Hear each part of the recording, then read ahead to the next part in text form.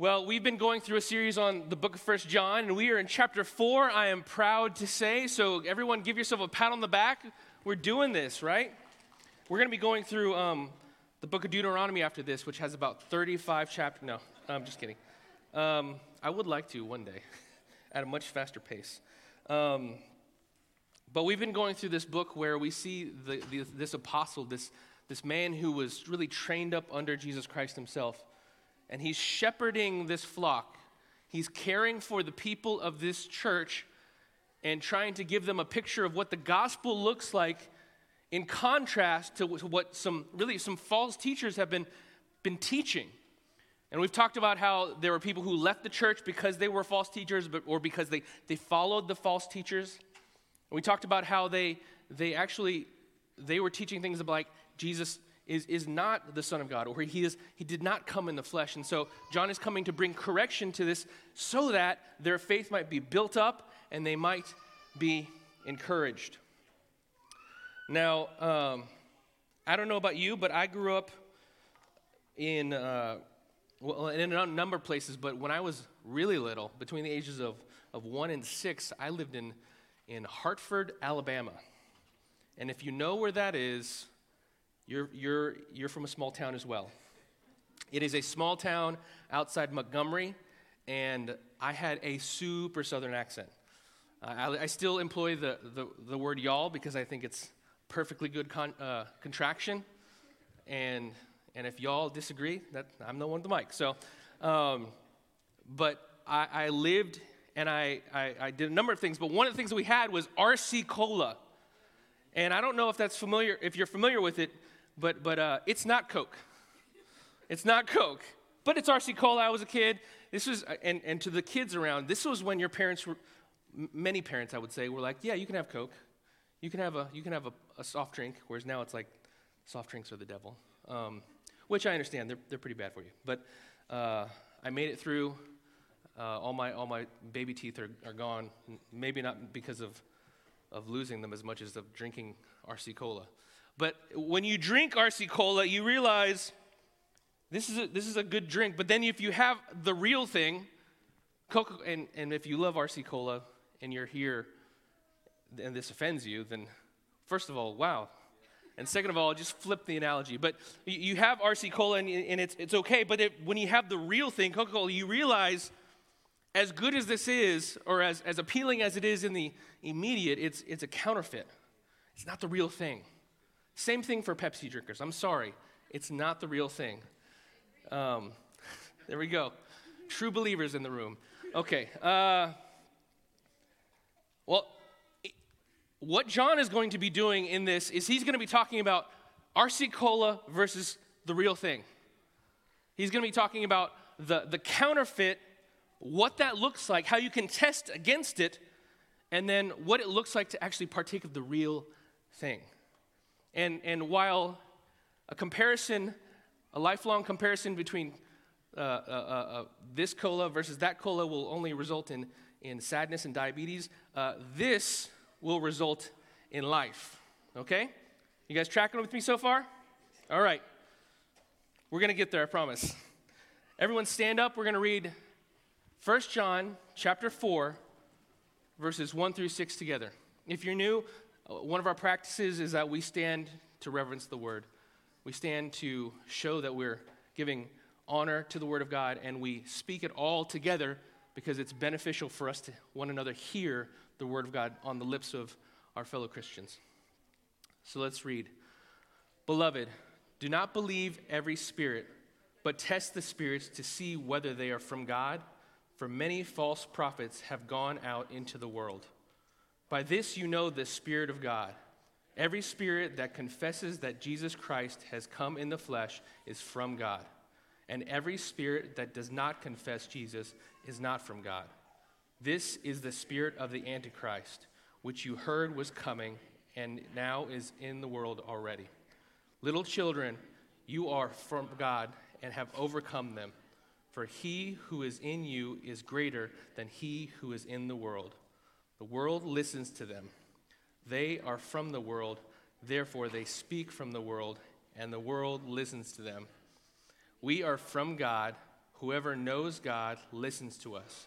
Whoever is not from God does not listen to us. By this we know the spirit of truth and the spirit of error." This is the word of the Lord to us. Let's pray.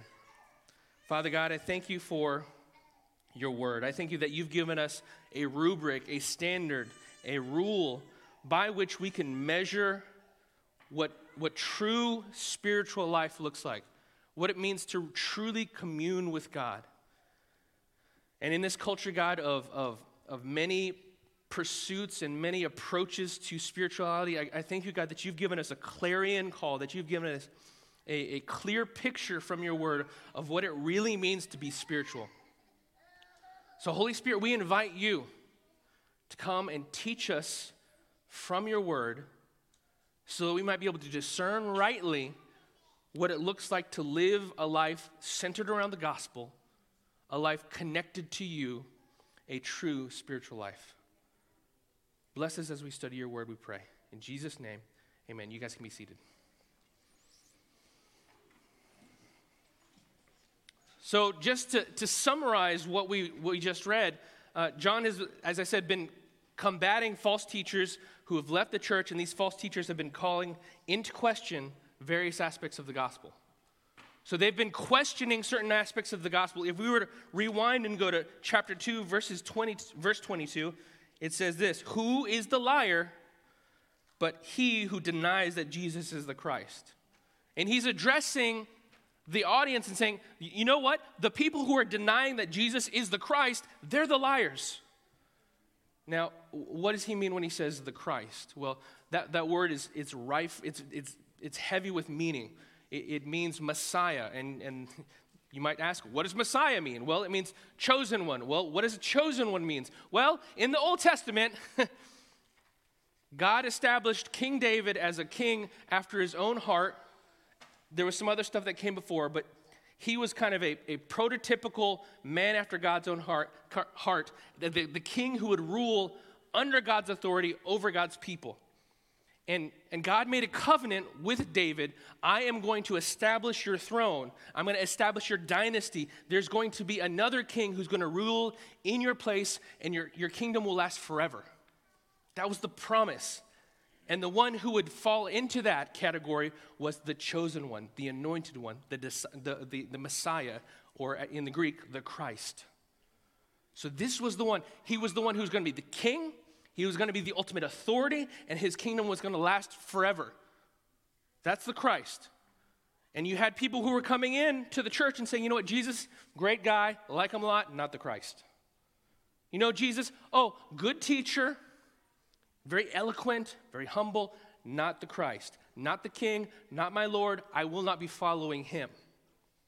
I follow Moses. I follow God, but I don't follow Jesus. Those were the types of things that were being said by the false teachers. In verse 2 of chapter 4 that we just read, it says, "By this you know the Spirit of God. Every spirit that confesses Jesus Christ has come in the flesh." Verse 3, "And every spirit that does not confess Jesus is not from God." So there's this idea that they were not confessing that Jesus was had come in the flesh. Jesus was a great spiritual being. God, he emanated. The problem with saying that Jesus did not come as a man is that it destroys the gospel. If Jesus wasn't a man, wasn't a human, wasn't a representative of humanity, then he could not stand in the place of humanity and take on the penalty of sin for the sake of anyone who would believe in him. So they were undermined. This was not, do we baptize by immersion or do we baptize by sprinkling? This was not like, should we have guitars on stage or should we buy an organ? That's not the kind of fight they were having. They were getting at the core of the gospel. And the problem is, anyone who followed that fell out of saving. Let me put it this way. They began to believe something that would not save them. I didn't mean to suggest that one could lose their salvation, but they were teaching something that was not salvific. It was not capable of bringing them into a reconciled relationship with God. And so the penalty for sin still stands over them. And so these false teachers were teaching these sorts of things. In chapter 4, verse 15, if we were to skip forward a little bit, it says, whoever confesses that Jesus is what? The Son of God. God abides in him and he in God. So there was this sort of idea that maybe some of them were confessing that, Jesus was a great teacher, but he's certainly not the Son of God. He's not divine. And in the same way that denying Jesus' humanity destroys the gospel, denying Jesus' divinity also destroys the gospel. Because if Jesus is just a man, then he can't save everyone. He doesn't have the capacity to do so. And furthermore, he'd be a liar. Because in his ministry, he certainly led as the Son of God. He called himself the Son of God. And you don't get saved by a liar. And so we see that these false teachers had been calling a lot of things into question. And in light of these challenges in chapter 4, verses 1 through 6, John is calling his listeners, and he calls us today to measure any claim of true spirituality by the gospel itself. I'm going to say that again. He's going to call us to measure any claim to true spirituality by what standard? By the gospel. By the gospel. We can look at this section in three parts. We want to see the command that he gives to discern true and false spirituality, the contents of that test of discernment. What is the test itself? And then the comparison between those who participate in true spirituality and those who drink RC Cola. The command to discern true and false spirituality, the contents of that test, and the comparison between those who participate in true spirituality and those who do not. So look at verse 1 with me. Beloved, do not believe every spirit, but test the spirits to see whether they are from God. For many false prophets have gone out into the world. Now, if we were to just come to this and read it, it sounds kind of weird. Guys, do not believe every spirit, but test the spirits to see whether they're from, you almost get a picture of you're walking down the street and Casper the friendly ghost comes up to you and you're like, Casper. And then you pull out a pop quiz what's 5 plus 7? And it's weird. You're like, what are you even talking about, John? But he gives us a hint in the second part. He says this, for many false prophets have gone out into the world. And so clearly there were people in the world who left the church. And there's some sort of similarity between spirits and false prophets. And so we can begin to deduce or surmise that the false prophets were individuals who were inspired by, who had thoughts and ideas and teachings that came out of spiritual influence. And the question was it a godly good influence or was it a not godly bad influence? So you can almost see John using spirit as a shorthand for individuals or messages with a spiritual bent. And the question is it a right bent centered or coming out of the gospel, or is it a wrong bent not coming out of the gospel? So John uses spirits to refer to people who claim to speak on behalf of God as well as the contents of the message. So what's the command that he gives? Test the spirits to see if they are from God. Not everyone who claims to speak on behalf of God is speaking on behalf of God. We know that, right? If you're working in D.C. and you see a guy on the side of the road talking to himself and saying, the Lord God says to me that I'm going to rule the world, and you can see that he's kind of, a couple cans short of a six-pack. He's not quite there. He's not speaking on behalf of God. But what I think that we would fail to see is that there are a lot of other people and organizations and situations where things are being said in a way that has the kind of authority that only God should have. Any standard of morality is a claim to speak on behalf of God. And some of those are good, right? Your mom raises you, your dad raises you, you can't lie. Don't steal. That's a claim to a moral standard based on what? The Word of God. And you can basically say the gospel. But there are other standards in the world, where just a paint the picture. Tolerance, for example, this idea that has shifted from you and I both have the freedom to think our own thoughts and have a discussion around that, to now tolerance being this idea that I'm allowed to believe what I want, and if you disagree with me, that's wrong. That is a moral standard. And I would say that's a wrong moral standard that is condemned by this text, because it's a standard that sets itself up against God and his standard. Are you tracking with me? Sort of you? Some of you? That's okay. While we may not have the same exact issue that John's addressing, we certainly are faced with many people who claim to speak authoritatively and they speak about ultimate reality. Not only are we talking about moral standards, we're talking about those who have insight into the spiritual. I don't know how popular Oprah is now, but I know that when I was growing up, and even as a young adult, Oprah was kind of the standard for a lot of people for spirituality. What she said goes, went. You want to know how to get spiritual? We'll watch the show and find out. There are other people who claim, if you do this, you'll be spiritual. If you go out into nature and commune, meditation is huge. You can go into the App Store and find 30 apps on how to meditate. And I'm not talking about biblical meditation where you think about Scripture and mull over it and allow it to kind of wash over you and you allow Scripture to change and transform you. I'm talking about the kind of Eastern meditation that tries to empty yourself and open yourself up to anything, which is a bad idea, because there are things that would love to come in that aren't God. Not only are there people who claim to speak authoritatively, there are those who presently make special claims about Jesus.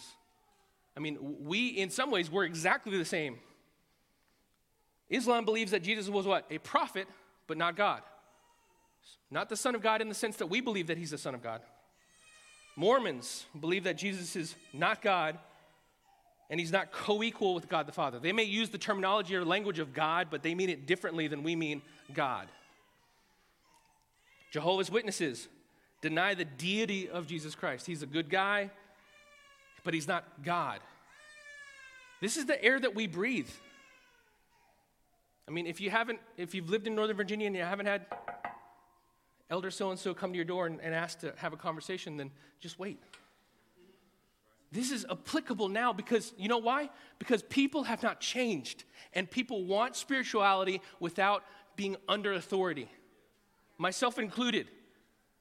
The human condition is rebellion, and rebellion is wanting to be connected to God without wanting to be under his authority, wanting to have the power and presence and pleasure and provision of God without having the authority, without being under his authority.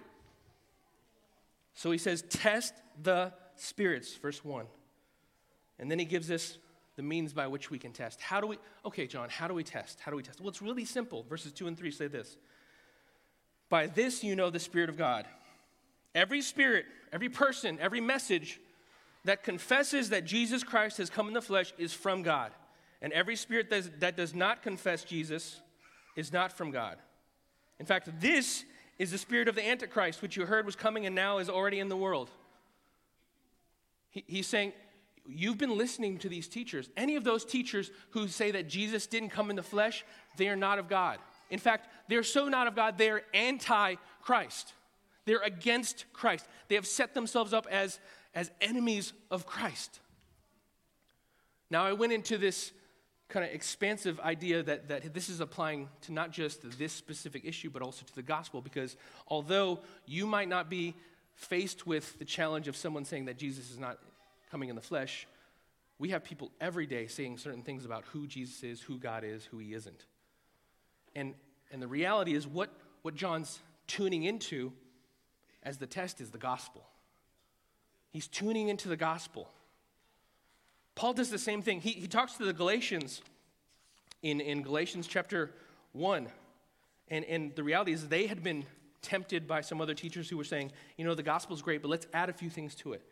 Jesus plus a few other things, that's how you get saved. And he goes and he says, no, The gospel is the only thing. The gospel is the standard. It's the measure of spirituality. And he says in chapter 1, verse 8, he says, even if I come to your house, or an angel from heaven should preach to you a gospel contrary to the one we preach to you, let him be accursed. Let me put it more forcefully. Let him be condemned. Paul goes so far as to say, if someone comes to you and says that they speak on behalf of God, but they don't hold up to what? The standard of the gospel, let them be accursed. If I, Paul says, come to you and I start saying things, but it's not according to the standard of the gospel, let me be accursed. John is saying the same thing. John is not saying, guys, listen to me because I'm awesome. He's saying, listen to me because I've heard the gospel, and the gospel is the standard. See, I fear for us, family, is that we will pursue experiences, we will pursue a feeling, we will pursue an emotional response, we will pursue a sense of peace. How many times have I heard this? You know, if you have peace about it, then it's of God. The problem with that is the Bible says that the heart is deceptive above all things. So your heart, my heart, will have peace oftentimes about bad things. It doesn't say that the standard of spirituality is how you feel about it. It feels good. It feels good to drink cola, and it is bad for me. I remember how my teeth used to feel afterwards. I'm sure that was not good. Our feelings are not the measure of spirituality. The gospel is the measure of spirituality. So he says, test everything by the gospel. Paul gives us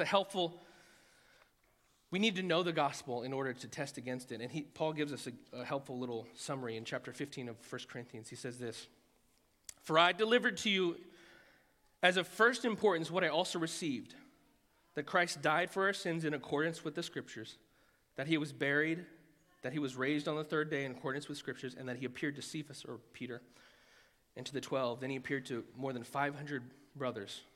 So the components of this is, and he uses some shorthand that I'm going to fill out. He says, I delivered to you as first importance, Christ died for our sins. Christ is shorthand for Jesus Christ, the God who became man, who stood in the line of David, who is our authority, who was the anointed one of God. Christ came, the Son of God, equal with the Father, took on human flesh, and what? He died to pay the penalty of our sins. Family, this is where we start when it comes to standards of morality, standards of spirituality. Jesus. He rose again from the dead, proving that he was righteous and not deserving of death. When you and I die, we die.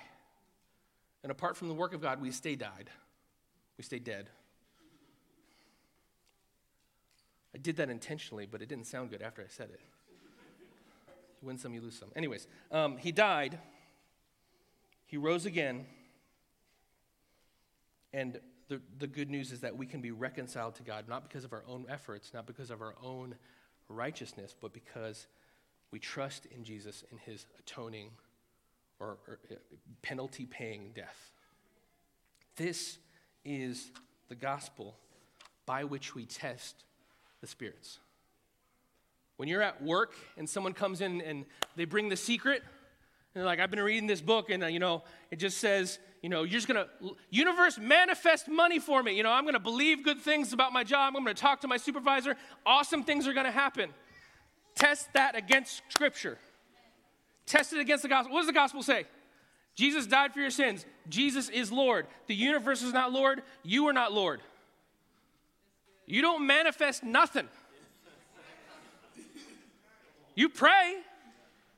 We pray every day. I pray for God's provision. You know what I don't do? God, give it to me.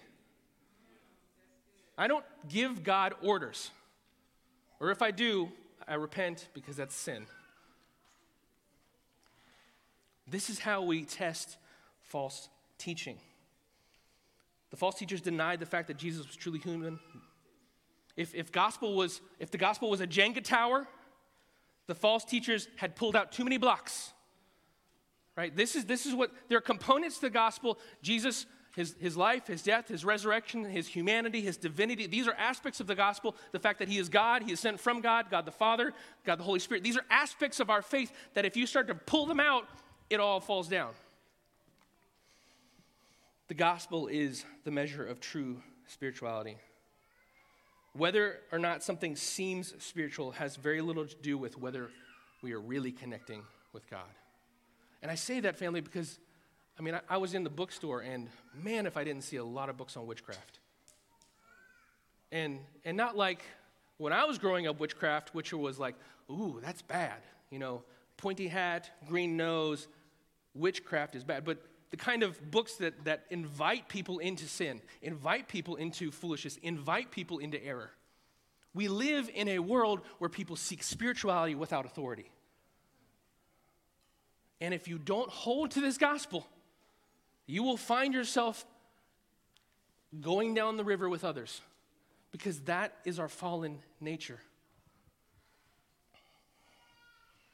The gospel is the measure of true spirituality. Do you want to connect with God? Go to the gospel. Do you want to experience the presence of God? Go to the gospel. Do you want to be cleansed of your sins? Do you want to feel free and unburdened? Don't go out into nature and try to meditate your problems away. I keep talking about that. Nature's great. Go into nature, go hike, do whatever. Just don't worship nature. Don't worship the universe. Go to God, the one who paid for your sins.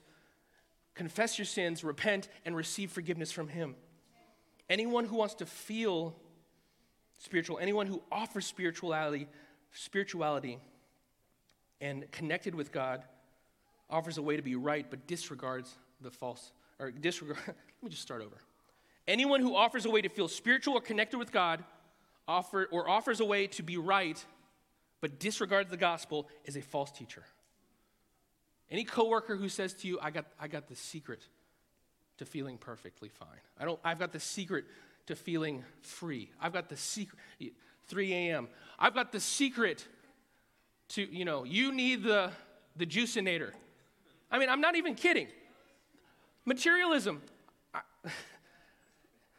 You go to the mall, you go to Leesburg Outlet, and if I just get this one outfit, this pair of shoes, I'm going to be tested against the gospel. Do these things cleanse you of your sins? No.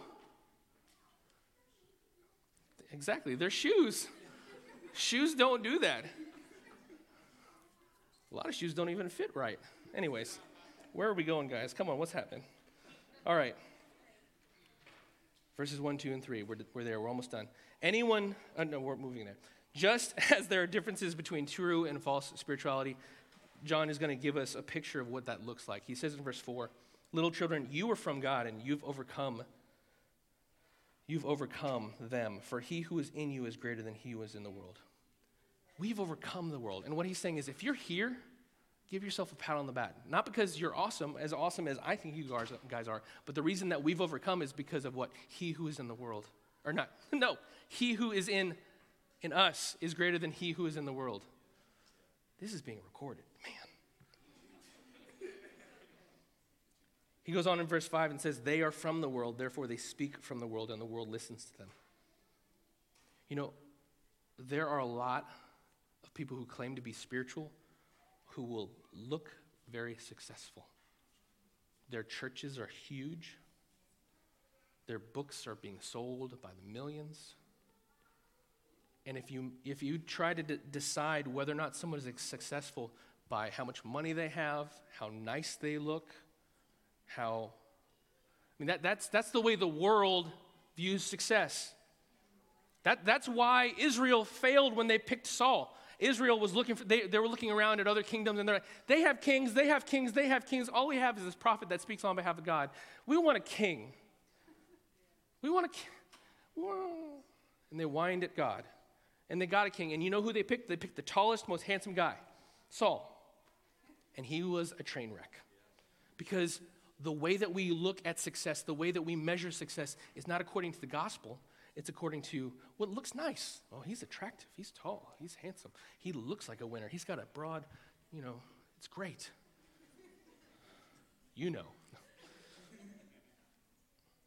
But God says, no, that's not the standard.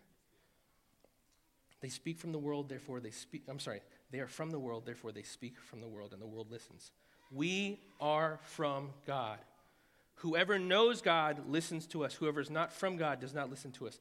By this we know the spirit of truth and the spirit of error. Do you want to know if you're being spiritual? Have you been obeying your Bible? Do you want to know if you're being spiritual in a moment? Are you obeying God? I say that to myself. I'm a pastor. And some days of the week, I have to look at my life and say, you know what? I'm not being spiritual. I'm being very unspiritual. And the challenge, family, is that we so often, we want something that's got fireworks. We're going to be celebrating fireworks. I want spirituality that has fireworks. And God says, you know what? I just want you to have spirituality that just walks every day, that does what it's supposed to. There's nothing fancy about obedience. It doesn't look cool. All the kids are like, you're right, it's not fun. We've all been kids. It doesn't feel fun to obey. But that's true spirituality. It doesn't feel fun to admit that I'm a sinner and that I need saving that I can't provide. But that's true spirituality. We want to be able to say, what can I do to be awesome? What can I do to be amazing? And the gospel is, Jesus has already done it. Now, there are things that we are supposed to do. There are awesome things that God calls us to. But there are awesome things that he calls us to do in his power for his glory and our joy. So he compares those. Whoever knows God listens to us. Whoever does not know God does not listen to us. By this we know the spirit of truth and the spirit of error. What have I said today? RC Cola. It's everywhere. It's everywhere. Just open your eyes, look on TV and see how many appeals to authority are made. How many commands are made on your life? Do this, live this way, be this, buy this, because I know better. Because will make your life better. They may not be outright denials of who Jesus Christ is, but many of them are claiming to say, you know what, I know the best. I know the best. And when you see that, stop and say, you know what, how is that taking apart the gospel? How is that taking apart my trust and my faith in Jesus, who is my provider?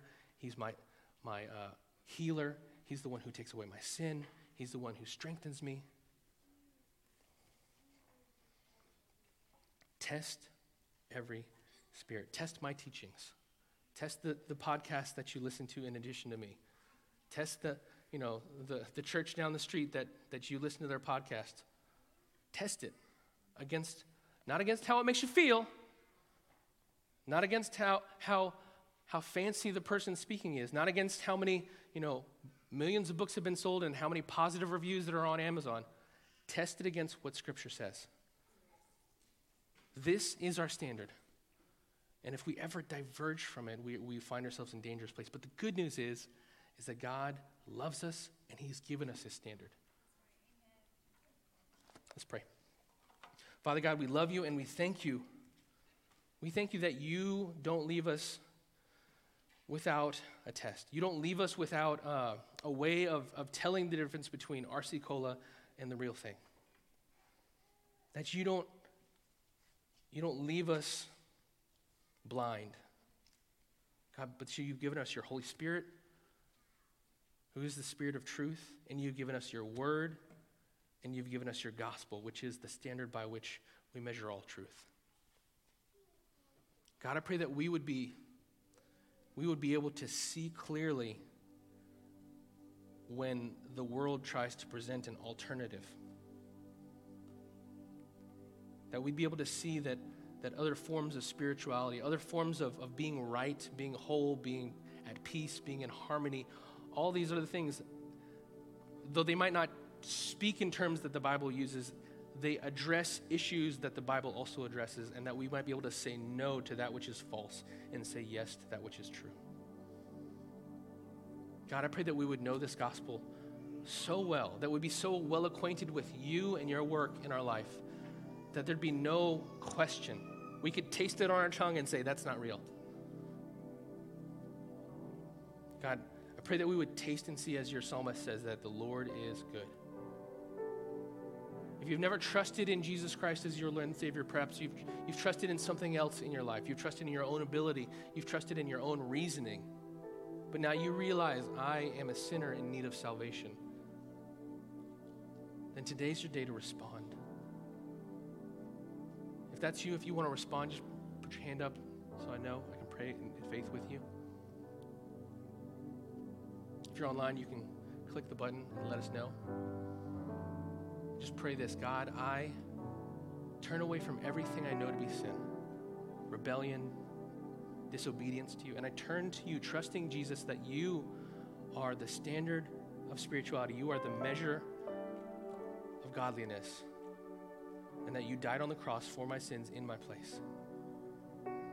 God, I want to live a life in response to the faith I have in you.